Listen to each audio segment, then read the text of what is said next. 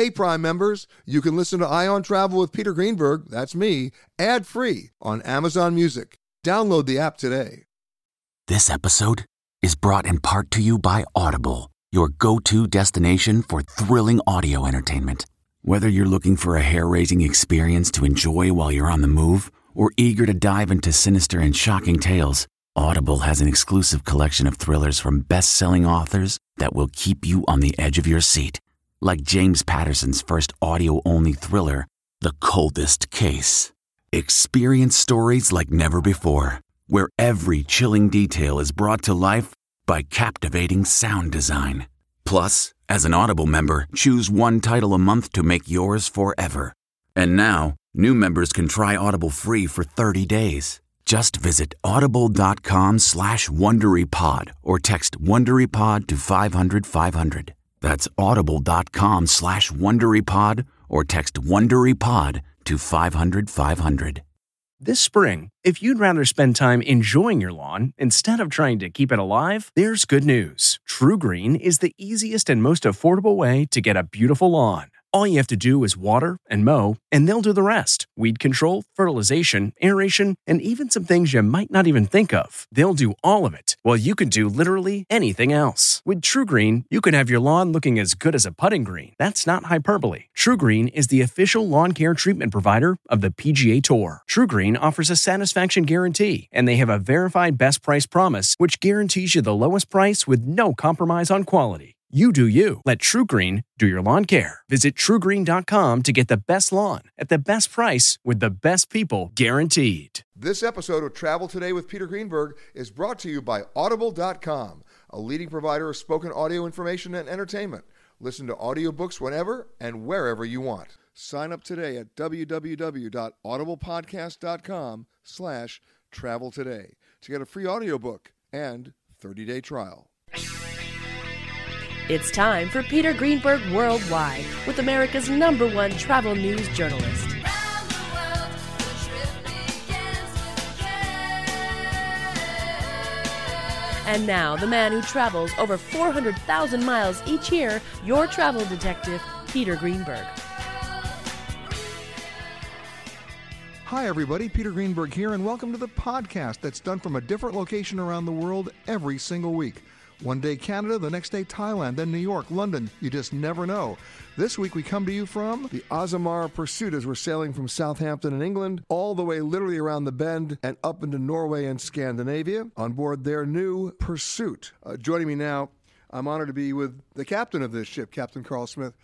And I can almost ask every captain of every ship, so I'm going to ask you, this is not your first ship. No, I've actually been at sea for 28 years now.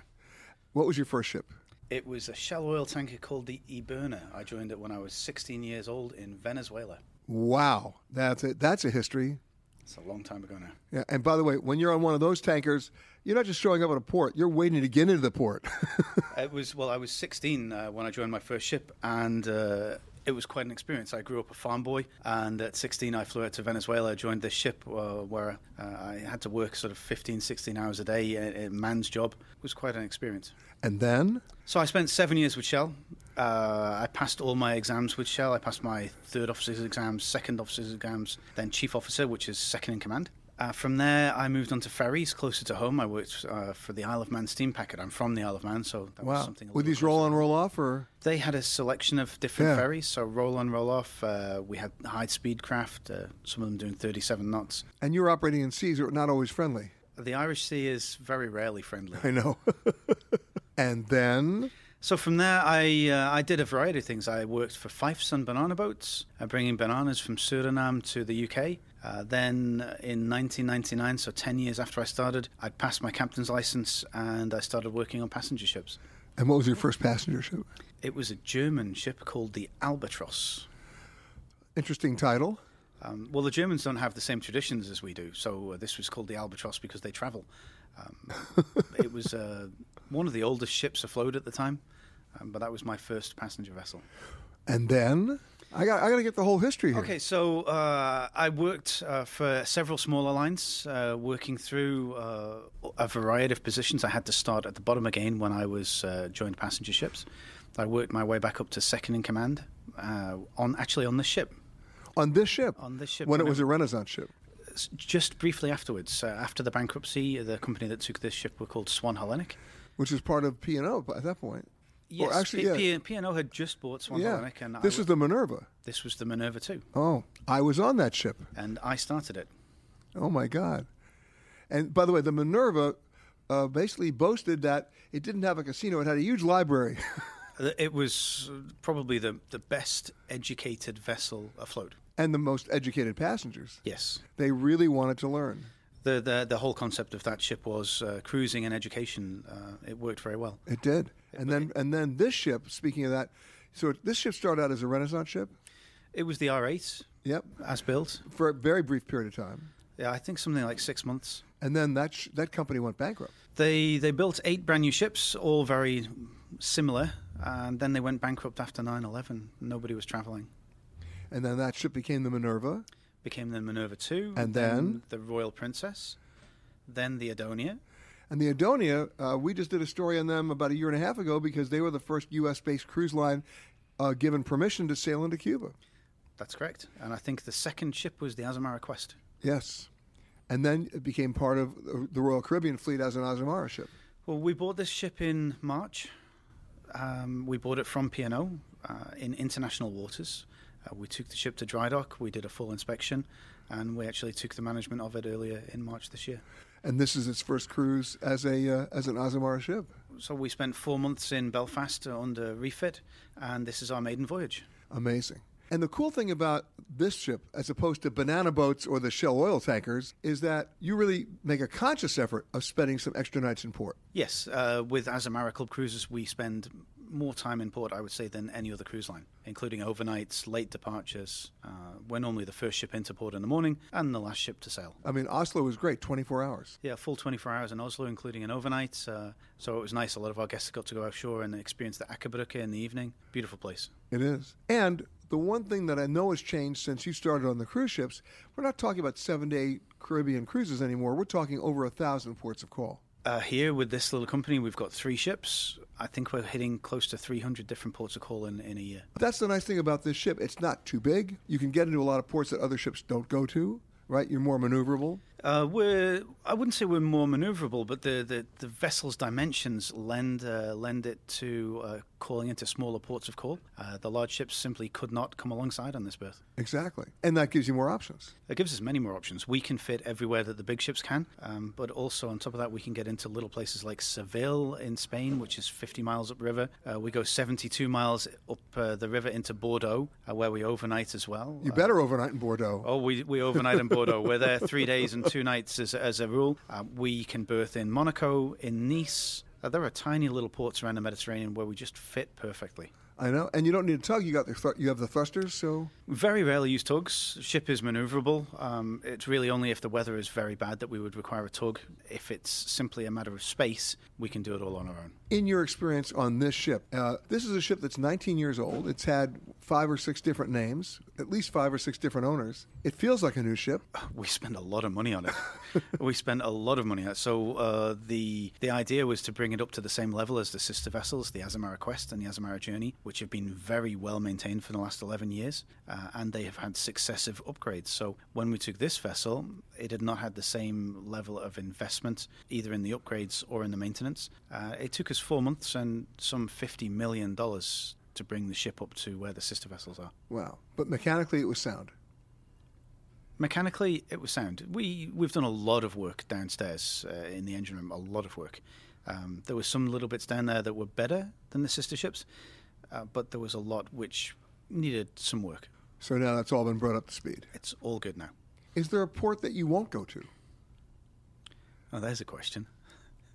No. I will take the ship pretty much anywhere. I will do due diligence on the research, but providing it's safe, no, I don't have an issue with anywhere. In your experience, and this goes beyond Azamara at this point, what would you say was your most challenging port? One port. There are some of the areas of the world which are very difficult to navigate in, but that normally means that I'm having fun. Because you actually get the drive. I enjoy the navigation. Norway is challenging, not the most challenging. Then you have the fjords and down in South America, around Chile, Argentina. That's also very challenging. In and out of the islands and the inland sea in Japan, running the ship. I've done the inland sea in Japan. It's amazing. It is amazing. The currents in that area are very strong. And you wouldn't expect it. Nobody does until they go there. Yeah. And then, of course, we take the ship into Shanghai. We go all the way up to the Bund in Shanghai. An incredible feat of navigation. So you actually go into the Wangpu River. We do. That's unusual. Yeah. So I think it's something like 68 miles up the Yellow River, and then we turn left and head south. I have to tell you, I've done that cruise, and when you leave, whether you're leaving during the daytime or at night, you're passing one of the largest navies in the world. And they're there. You see all their ships. Well, you see not only the naval vessels, but the commercial ships, the commercial tonnage, which is anchored outside Shanghai. Just waiting to get in. It can be 15, 20 miles of ship after ship after ship. I mean, that reminds me of Alexandria in Egypt. Oh, probably 100 times more so. Really? More so. Amazing. Amazing. So where will you take this ship this year? This year, our maiden voyage in Norway, you're on it right now. Right. Our next cruise goes around Iceland. Then we have our inaugural cruise. We're calling it our naming ceremony cruise, which just runs from Southampton into Cherbourg in France and back again. It's a little 2-day cruise. From there, we're heading south into the Mediterranean. We'll do the whole Mediterranean. We come out, sail across the Atlantic through Miami, the Panama Canal, all the way down the west coast of South America. I'll be on vacation for most of that. I join the ship again in Buenos Aires just before Christmas. And the beginning of next year, we're heading down to Antarctica. Now, so is this an ice class ship? No, we're not an ice class ship. The trick to navigating in those waters is don't hit anything. Is that a nautical term you just gave me? Don't hit anything. It's about the truth of the matter. We will be polar classed at that stage. Yeah. All my officers and indeed myself, we're undergoing polar navigation training in the next few weeks and few months. The ship is being prepared with all of the additional safety equipment it requires. But we will be fully polar classed, not ice classed, by the time we get down there. Wow. That'll be fun. I've been down once before, 11 years ago, on the Azamara journey. It was amazing. And you made it through the Drake Passage intact. Drake Passage, you pay your money and you take your chances. That area is probably known for the worst weather in the world. Last time I was down there, it was beautiful. You got lucky. I tend to get lucky. I'm sailing with you. Well, I have a feeling we're not in Kansas anymore.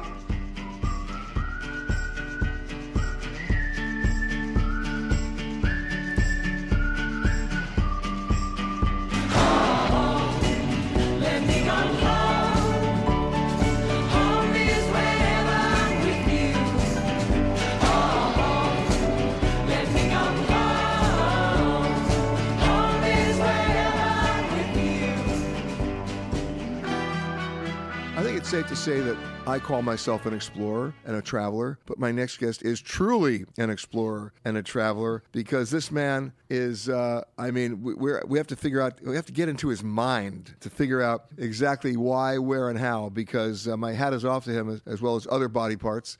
His name is Fionn Paul. He is an explorer and athlete, but you have rowed, sir. It's amazing to meet you. How many places have you rowed? All the major oceans. All four of them. I mean, all four of the so far rowed by whoever, yes. So you've done the Atlantic? Atlantic, Pacific and Indian, and the Arctic. Wow. By yourself? Each time in a team, but the team changes each time. I am the only person who rowed all of them. Right. And how long, let's just start with the Atlantic, right? How big, first of all, how big is the boat? The boat is around 10 meters long. So 30 feet? Yeah, more or less. I mean, ours in particular was 11, but some are even 9 or less, depending on the size of the boat and the size of the crew, the design of the boat. And so... Fiberglass? All sorts of people use fiberglass. They use some older boats are still plywood, and some are aluminium. I mean, all sorts of depending on. But let's call it what it is. A 30-foot long boat in a big ocean is a small boat. That's correct. It's a very small boat, and you don't have radar. You have basic AIS, but it's not strong as properly called radar. But it does allow you to communicate and avoid collisions. Obviously, without it, we wouldn't be allowed to set off, and it does its job, let's say. And yet, for example, today we're in the ocean right now, and it's a beautiful, calm sea. That's correct. Something that you would love to see. Right, I would love to see when I'm rowing, but I'm not often that privileged. And of course, we choose routes that are aligned with the weather patterns because it's very difficult to go completely against it. Sometimes you don't have a choice. Sometimes I don't have a choice. On the Arctic Ocean, we were going 60% of the time against the weather, which was the biggest battle probably ever, and that also validates the effort that we made. Of course. Because you can drift on the ocean, but you can also row through hardships of it. So let me ask you a couple of questions. First, how long did it take you to do the Arctic? There were two expeditions combined, and the first took 9 days and second took 13 days. That's actually shorter than I thought. Yes, because it was with a absolutely record-breaking speed. We broke the Arctic Ocean overall speed record by 3.5 times. That would mean that if we did it by the old standards, it would have been not 22 days, but 70 days. Wow. Yes. So how fast were you going? We were going 2.7 knots, and keeping in mind... By the way, 2.7 knots doesn't sound fast, but to sustain that speed is pretty amazing. Well, if we keep in mind that the previous record was 0.7 knots, that was the biggest record-breaking achievement in the history of the sport. No kidding. Okay, now really impressed me, the Atlantic. Atlantic, 32 days. Oh, 32 days. Right. But and how many hours a day, I'm asking silly questions here, but how many hours a day are you actually rowing? We are actually rowing all the time, but because we are alternating shifts, we row half-time each. So 2 hours on, 2 hours off is the typical pattern. So 12 hours a day is the norm. Wow. So now, one of your specialties, of course, is psychology. That's correct. You have to get into a mindset. You have to get into an amazing mindset to be able to concentrate and not wander and not get crazy. That's one thing. What do you think about when you're out there? I think it is more about maintaining your functionality, not even thinking about anything in particular, because every of your resistant thresholds is crossed long ago, and you have to keep going. So it's more like just holding on.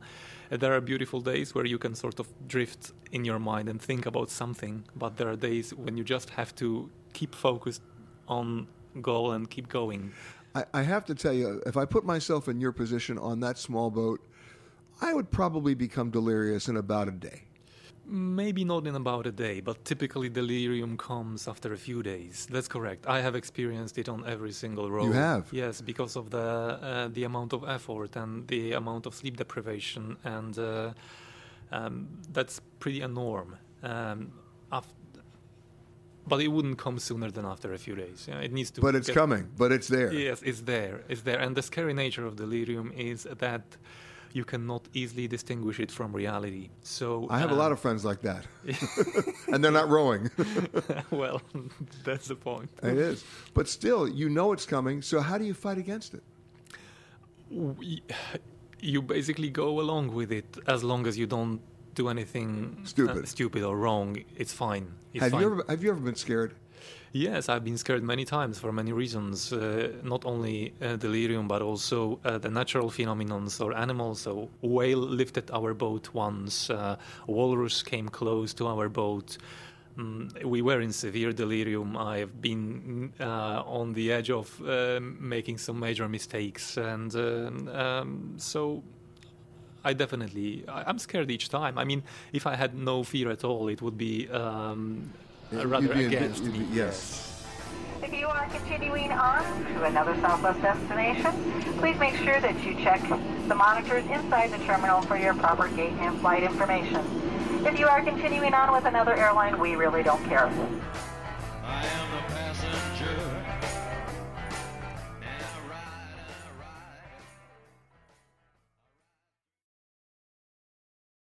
Audible.com has more than 150,000 titles and virtually every genre. So check it out for yourself. Sign up today at www.audiblepodcast.com/travel today to get a free audiobook and 30-day trial.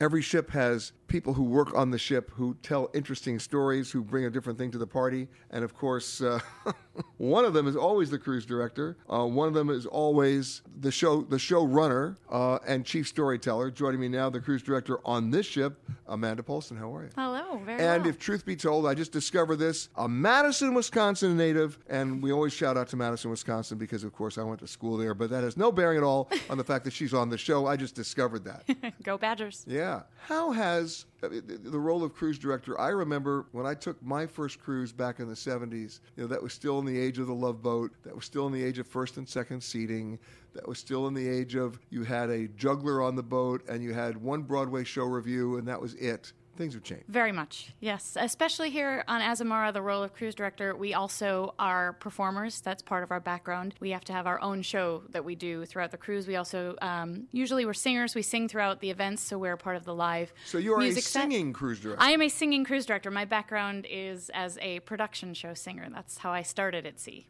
And when did you start singing? I started singing as a very small child back in Madison, Wisconsin. Madison, Wisconsin. I knew we'd have to come full circle back Yep, to Madison. absolutely. Did And- the high school musicals and I got my degree in music from University of Wisconsin as well. All right. Well, now that you're a Badger, you can stay on the show. And you sing on the show, but you also sing back in Madison, don't you? I do, yes. When I get the chance, I'm actually going to be doing a show back home after this contract. But I sing. I just was home and did the UW Band show this year. And for those of you who don't know, the UW Band is probably the best college band in America. Definitely. And if you ever attended a Big Ten football game at Camp Randall Stadium in Madison, you're in for a treat whether the Badgers win or lose because, and back, by the way, when I went to Madison, we never won. We had the worst record ever. We went like 0-14. And yet, we all stayed after the game for the fifth quarter, Yep. which is when the band performed, and we knew that was always going to be a winner. Absolutely. It's still going strong. Yeah, and now, of course, we're winning, and we have a winning band, so there's another reason to go. But back then, the only reason to go Fifth was quarter. the band. It's true. So what are you singing on the ship? The show that I do here is a combination. I do some classical music, some classic musical theater, some contemporary Broadway. It's just sort of a songs that everyone likes to hear kind of a show. But your challenge as a cruise director is not to sing. Your challenge as a cruise director is to keep it all going. Keep it all going, make sure everyone is having a great time, that they've got great entertainment, that they have fun activities, and to essentially host the ship. What's your biggest challenge, though? Wow, that's a very good question. My biggest challenge right now is I have stepped into the shoes of cruise director. I am the assistant cruise director, so I am currently filling in. My role is to assist, and then I'm supposed to step up. But So now you're doing everything. I'm doing everything. Yes, yeah. Our cruise director unfortunately had to have emergency surgery. Ah. Yes. Well, let's, and I hope he gets better. Oh but- yeah, he's doing just fine. He's just resting and recovering from eyes. Got it. Well, let's talk about challenges. I mean, I used to laugh about the stupidest questions ever asked by cruise ship passengers. Oh, there's some great ones. I mean, the ones that I remember, of course, are, like, what time is the midnight buffet? Mm-hmm. Or do the waiters sleep on board? Oh yes. Right? Do these stairs go up or down? I have actually heard that question. The one that I always loved is the woman who walked out on deck and saw the pool and said, was there salt water or fresh water in the pool? And they said, oh, it's salt water. And she says, oh, that explains why it's like sloshing around. That was a good one. The best one of all was not a stupid question. It was a stupid comment. I was 20 years ago on the inaugural cruise of the Grand Princess, which was built in Italy for Princess, and we were sailing as the inaugural cruise into Venice. And this ship towered over everything in Venice. It was just a little scary. I mean, we're higher than the tower in St. Mark's Square. So beautiful. But as we're coming in very slowly into the harbor, these two little blue-haired ladies were standing on the deck, and they had their guidebook open. And one looks to the other and goes, I didn't know they had a doggy palace here. Oh, my goodness. I wonder what kind of dog. Oh, the Doge. Oh, yeah. no, Yeah, the Doge's palace. She says, what kind of doggies do you think they have in that palace? I want to go see those. You think they have poodles? You think they have dachshunds? I'm like sitting there going, I do not believe this. And I didn't have the heart to tell them. I just couldn't do it. That's fantastic. I'm going to retell that story. That's it's brilliant. It's an absolutely true story. You know, the question that we do get a lot is, do people actually live on board? And it sounds like a silly question, but I went on a cruise while I was in rehearsals, and I thought to myself, does everyone actually live on board? because I'd never worked on board. And it is a very natural question to ask, because when you look around at how many people are working at the housekeeping staff, the bar teams, the entertainment teams, it almost seems impossible that there could be that many people behind the scenes making everything happen. I found myself having the exact same reaction on my first cruise. But you've now figured that out, haven't you? Absolutely. There's a whole world that is behind the scenes. It's really an amazing system. I think, I'm a big back of the house fan. I love process. So if you ask kids where food comes from, they tell you the store. I have a problem with that. I think that the cruise lines would be better off at least inviting some of their key passengers downstairs into the crew galley and to hang out, because you guys have the best parties anyway. Oh, well, there's that, yeah. But wait, there's that. You have the best parties. parties. But the mechanics behind the scenes are really amazing. We do, here on Azamara, we do offer, there are tours that people can take that will take you through the galley, through the crew mess, that takes you down what we call the I-95, which is the main corridor that everything moves back and forward on the ship that's behind the scenes. But it's an amazing machine working Do passengers get to eat in the crew galley? No. Never? I don't think so. Not it may have good. happened and I don't know about it, but Because you got the best food down there. we do have great food. They take very good care of us. Yeah. Because what people don't realize, this is what most people don't realize. What's your contract? You're here. How you're on? It's not like you go home every weekend. No. People sign on. Depending on what job they're doing. Is it there like are 3 people months, who 3 are months on, 6 months on, Some people have contracts. I've had contracts when I was in the production cast that were 8 months on board. with no days off? The production cast has a lighter schedule, but there are some people who are here for 6 months with no days off. Yeah, there's always something happening. And on turnaround day, people sign off the ship and go home, and they think, oh, now they get a break. But the second everyone leaves, we turn everything around and we set sail again the next night with a whole new group of passengers. So it's a continuous machine. It's really, really amazing. You have to have a certain mindset in order to do this job, then, because it's not like you get to go home at night. No, but we do, and especially I have noticed here with my years at Azamara, it really and truly is a family. The crew, everyone knows everyone's name. Everyone knows if By the someone's way, having that could be a bad thing. Oh no, it's one of the things that I love the most about here is when I sign on board. Hello, Amanda. Good to see you, Amanda. And it's not because of the role that I have on board. It is because we all know each other and care about each other and look out for each other.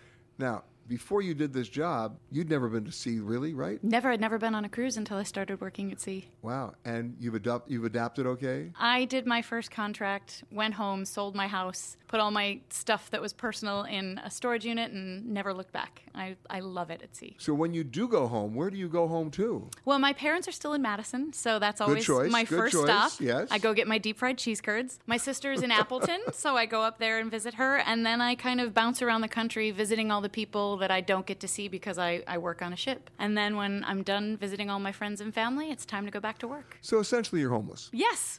I just want to make sure we got this covered. Right now my home is the beautiful Azamara Pursuit, so I'm doing okay. Right, but bottom line is, if somebody wants to mail you a letter, where do they send it? They can send it through crew mail, but it'll take a while to get to me. So luckily we have email. That's the main way that I communicate. But that's it. That's it. Yep. Wow. It's a strange and wonderful way to live your life. I wouldn't change a thing. Your family's back in Wisconsin. Mm-hmm. Are you single, married? I have a boyfriend. He lives in Canada. Wait a second, but he's not here. He's not here, no. This is a truly long-distance relationship. Yes. He will be coming to visit the ship in September. And where did you meet him? I met him on a ship. There we go.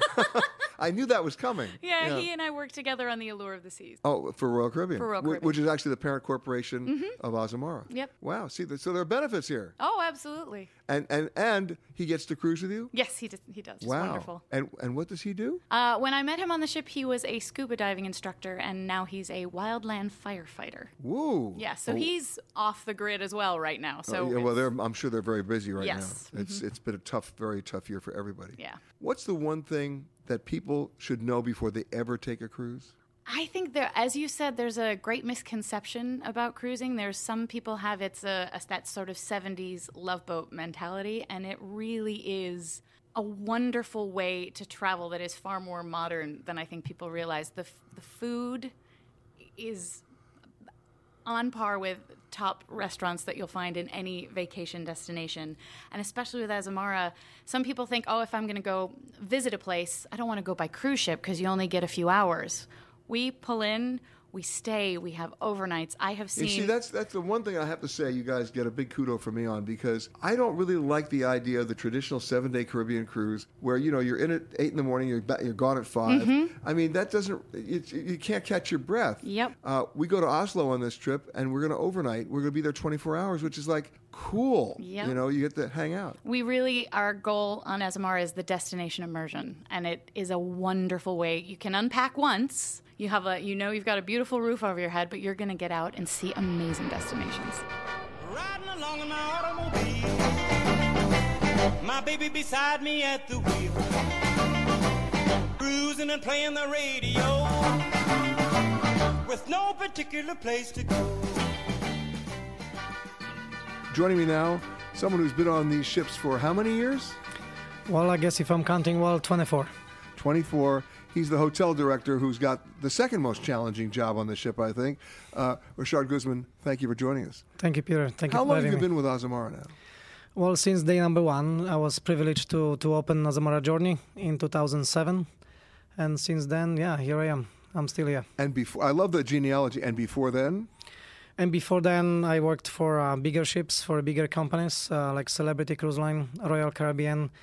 And then before that... the big red ships. Big red ships, exactly. So Premier Cruise Lines. I Premier remember Cruise those Line, guys. the Oceanic and famous Atlantic I was working on. And those ships are no longer with us. I think they've been broken up. Unfortunately, yes. When Disney showed up with the beautiful ships... they put them out of business. Put them out of business, yes. Exactly.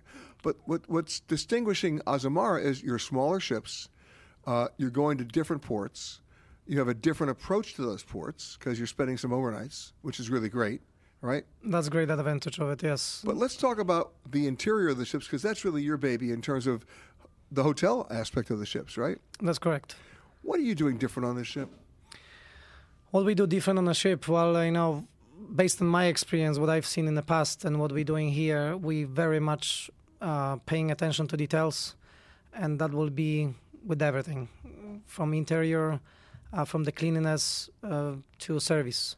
So basically, we're very much out there with the guests. We're spending lots of time with the guests. We're basically facing guests every day. So there's no hiding here. We are too small to hide. But that's a big difference between being on a smaller ship or bigger ship. Basically, the frequency of seeing guests here and on the bigger ships is much, much bigger. But it's also, if you take a look at what guests spend their time doing on a cruise ship, at least 1/3 of the time is eating. That will be my guess too. But our concept is slightly different. Well, of course, the eating still, but our concept is to make sure that we provide with the destinations, so they spend more time actually ashore than to being on a ship. But of course, we are like small boutique floating hotel that they're coming back to and have a nice meal at the end of the day. And speaking of that meal, when you're in certain ports, you can locally source stuff that you couldn't get anywhere else. Well, I'm the happiest, I think, hotel director ever, because they gave me a budget, imagine, to actually spend money, and I love to spend money. I usually say that about my wife, but I love to spend money too. It is great, actually, privilege to work for them, because for Azamara Cruise Line, just because there's actually budget to daily go outside and source for the fresh products. Today you have an example of being in Norway. We're taking advantage of the fresh market, fish market. We're buying smoked salmon, we're buying oysters that will be presented and, of course, served to the guests this evening. And, we talk about smoked salmon in the States. There's a difference between smoked salmon in the States and smoked salmon here. They really smoke it here. I think they do. And you have two types of smoked salmon here in Norway, cold smoke and hot smoke, which is a big difference, by the way, if you have a chance to compare these two. But like I said, this is a fresh source. This is the source you want to get salmon from. And you can taste the difference immediately. I would definitely say yes. I mean, I hate to use these two words, but it's true like butter. I mean, it's unbelievable. Yeah, I would even call it melt in your mouth, definitely, because it's so smooth and so nice to eat that, you don't feel it, almost as butter. In your experience as a hotel director on this and other ships, what's been the biggest change in passenger demand? What are they looking for now that they weren't looking for before? That's a very good question, and I think from our experience here on Azamara, we do have very experienced cruisers, I call them. So these guests who we are caring for on board Azamara ships They've They done come with other expectations. and they've done a lot. So they've done bigger ships, they've done smaller ships. They come in here, first of all, for the small ships, but they come in here for destinations as well. Very experienced guests. Okay, so what are they asking for? They're asking for, well, they're asking for everything at the end of the day, but, we are here to provide them the service. I wouldn't see any difference between bigger ships and smaller ships in regards to the questions, but they may be demanding in regards to more personal approach to their experience. I mean, they know, or they think they know, right? We've gone beyond the days of first and second seating. Those days are over, right? And I hope it will cascade to different ships too. I know bigger ships are not maybe capable to do the same thing because they are just too large to proceed with the open seatings. But again, open seating, this is the way to do it. That's flexibility you're giving to the guests, especially with the destination immersion concept. You definitely give the flexibility here. And then on the overnights, they got a chance to take their time. Well, I'll just give you an example. You've been to Venice, correct? Yeah. Well, go to Venice during the day and during the evening time. Two different cities. A huge difference. And if you don't spend time in the evening in Venice, You miss out. you have to come back. Well, with us, you don't need to come back because we're staying 2 nights. I'm coming with you. I love 2 nights. Totally. Hello and welcome to Alaska Flight 438. We'd like to tell you now about some important safety features of this aircraft. The most important safety feature we have aboard this plane is the flight attendants. Please look at one now.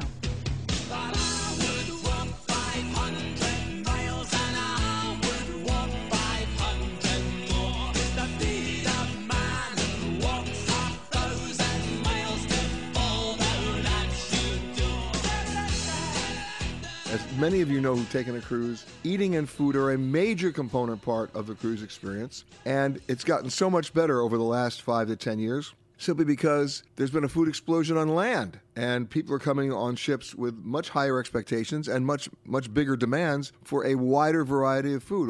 That may explain, of course, why there's so many specialty restaurants on cruise ships now, because people are looking for more than just the main dining room or, in the old days, first or second seating. Joining me now, the executive chef on the Pursuit, Monica Ortiz. How are you? I'm good, thank you. How are you? A Mexican-American from Texas. Can't go wrong there, right? No. Is there Mexican food on board? We do a few things here and there for lunch, and usually our dinners are themed dinners, so usually around lunchtime we do that. Right, but obviously you've got to cater to everybody's tastes. Correct. So bottom line is, what have you been able to bring to this ship? You've been on these ships now for, 8 years now? Yes. So how have you seen the food tastes of the passengers changed, and then what they're asking you to do? Well, I guess as you mentioned earlier, food has evolved on land, and so we try to... What's special about cruise ships is that we travel all over the world. So we have this Cruise Global Savor Local. So we try to bring local dishes on board. And I think that's what we've really tried to implement within the last couple of years. And of course, so much of travel is storytelling. You can tell the story of the local dishes. Right. And how they became what they are. So in one of the ports, I think you and I got to go shopping maybe in the fish market and figure out how to cook it. Yes, we can do that. It's one of our tours that we offer our guests sometimes, depending on the cruise, and if there's a nice market that we could visit, we'll take our guests out, we'll go shopping. But as a matter of general practice, you do source a lot of stuff locally. Yes, we try to. We try to promote local items.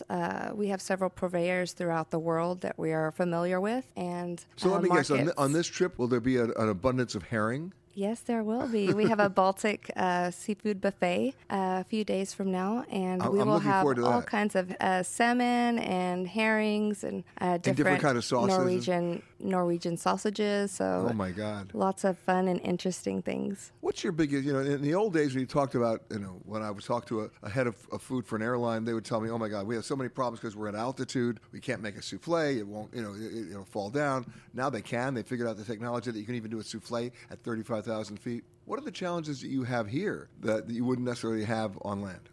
I think our biggest challenge has to be that we cook everything with electric. Everything is electrical here. We don't have an open flame policy. We're not allowed to have open flame in our galley just because of safety purposes. So that's a downfall for us. However, I guess in the past... Because you like cooking with gas. Of course, everybody does. But the past couple of years, we have this beautiful grill now that's more of a char grill that we have, and that's something that we didn't have in the past. And what does that allow you to do? It allows us to cook and grill meats the way you would at home, or as if it it was on a grill outside. Are you smoking any of your own stuff here? We do have a smoker that we do have. Wow. That we have the wooden chips as well. So we do have that, and we play around with that. And what about barbecue? Oh, we do have a outdoor. I mean, come on, we're talking Texas here. Come on. Yeah, we do several barbecues. We'll do some in the afternoon, and then we have a white night buffet where we offer lobster and all kinds of things like that. We grill outside. But electric too? No, we have Weber grills. Oh, so the Webers. We do have charcoal on but those outside. days. We make an exception. We have fire extinguishers around, and we do a few barbecues throughout the cruise. From the meat and potatoes days to where we are today, how many different kinds of cuisine will be served on a 7-day cruise? Well, every night we have a theme buffet, so that's a different type of cuisine every evening. But our Discoveries menu, we have a 14-day menu cycle, and you will notice in each menu that we have Mediterranean food, American food. It's a combination of different types of cuisines. You'll see Singapore dishes, so just a little bit of everything. Now, in the old days of cruising, and I'm talking 25 years ago, if you wanted the best meal on the ship, you'd go down to the Chinese Laundry. And those guys are making their own food down there. And oh my God, the best Asian food ever. Well, we do have a crew galley, and we cater to our crew's culture. So we'll have a Filipino dish, an Indian dish. There's rice for breakfast, lunch, and dinner. So we do cater to everybody's liking down there. Every once in a while, you should ask the passengers to come down to the crew galley. It'd be the best thing they ever did. Oh, we do have passengers that prefer, that request our Indian food down in the crew galley because the smart guys they know like where to go. We have several guests that know. like Indian food. All right, so. last question, which I always ask every chef who's on the show. What's the one item you put on the menu that you thought, wow, everybody's going to love this, and it tanked? And then what's the one item you said, who's going to order this, and everybody had to have it? I would have to say on both, it would probably be oysters because we always have our seafood buffet on the first day of the cruise, and I always order about 200 pieces of oysters. And it depends on the crowd. Some guests like fresh oysters, some guests don't. So 250 pieces for our cruise ship should be enough. I've scored. Right. You've been listening to Peter Greenberg Worldwide. Catch us each week as we broadcast from a new location somewhere around the world.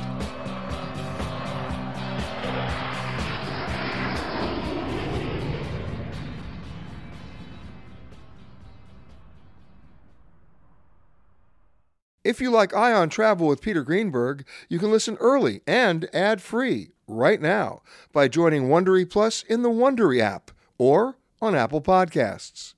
Prime members can listen ad-free on Amazon Music. Before you go, tell us about yourself by filling out a short survey at Wondery.com/survey.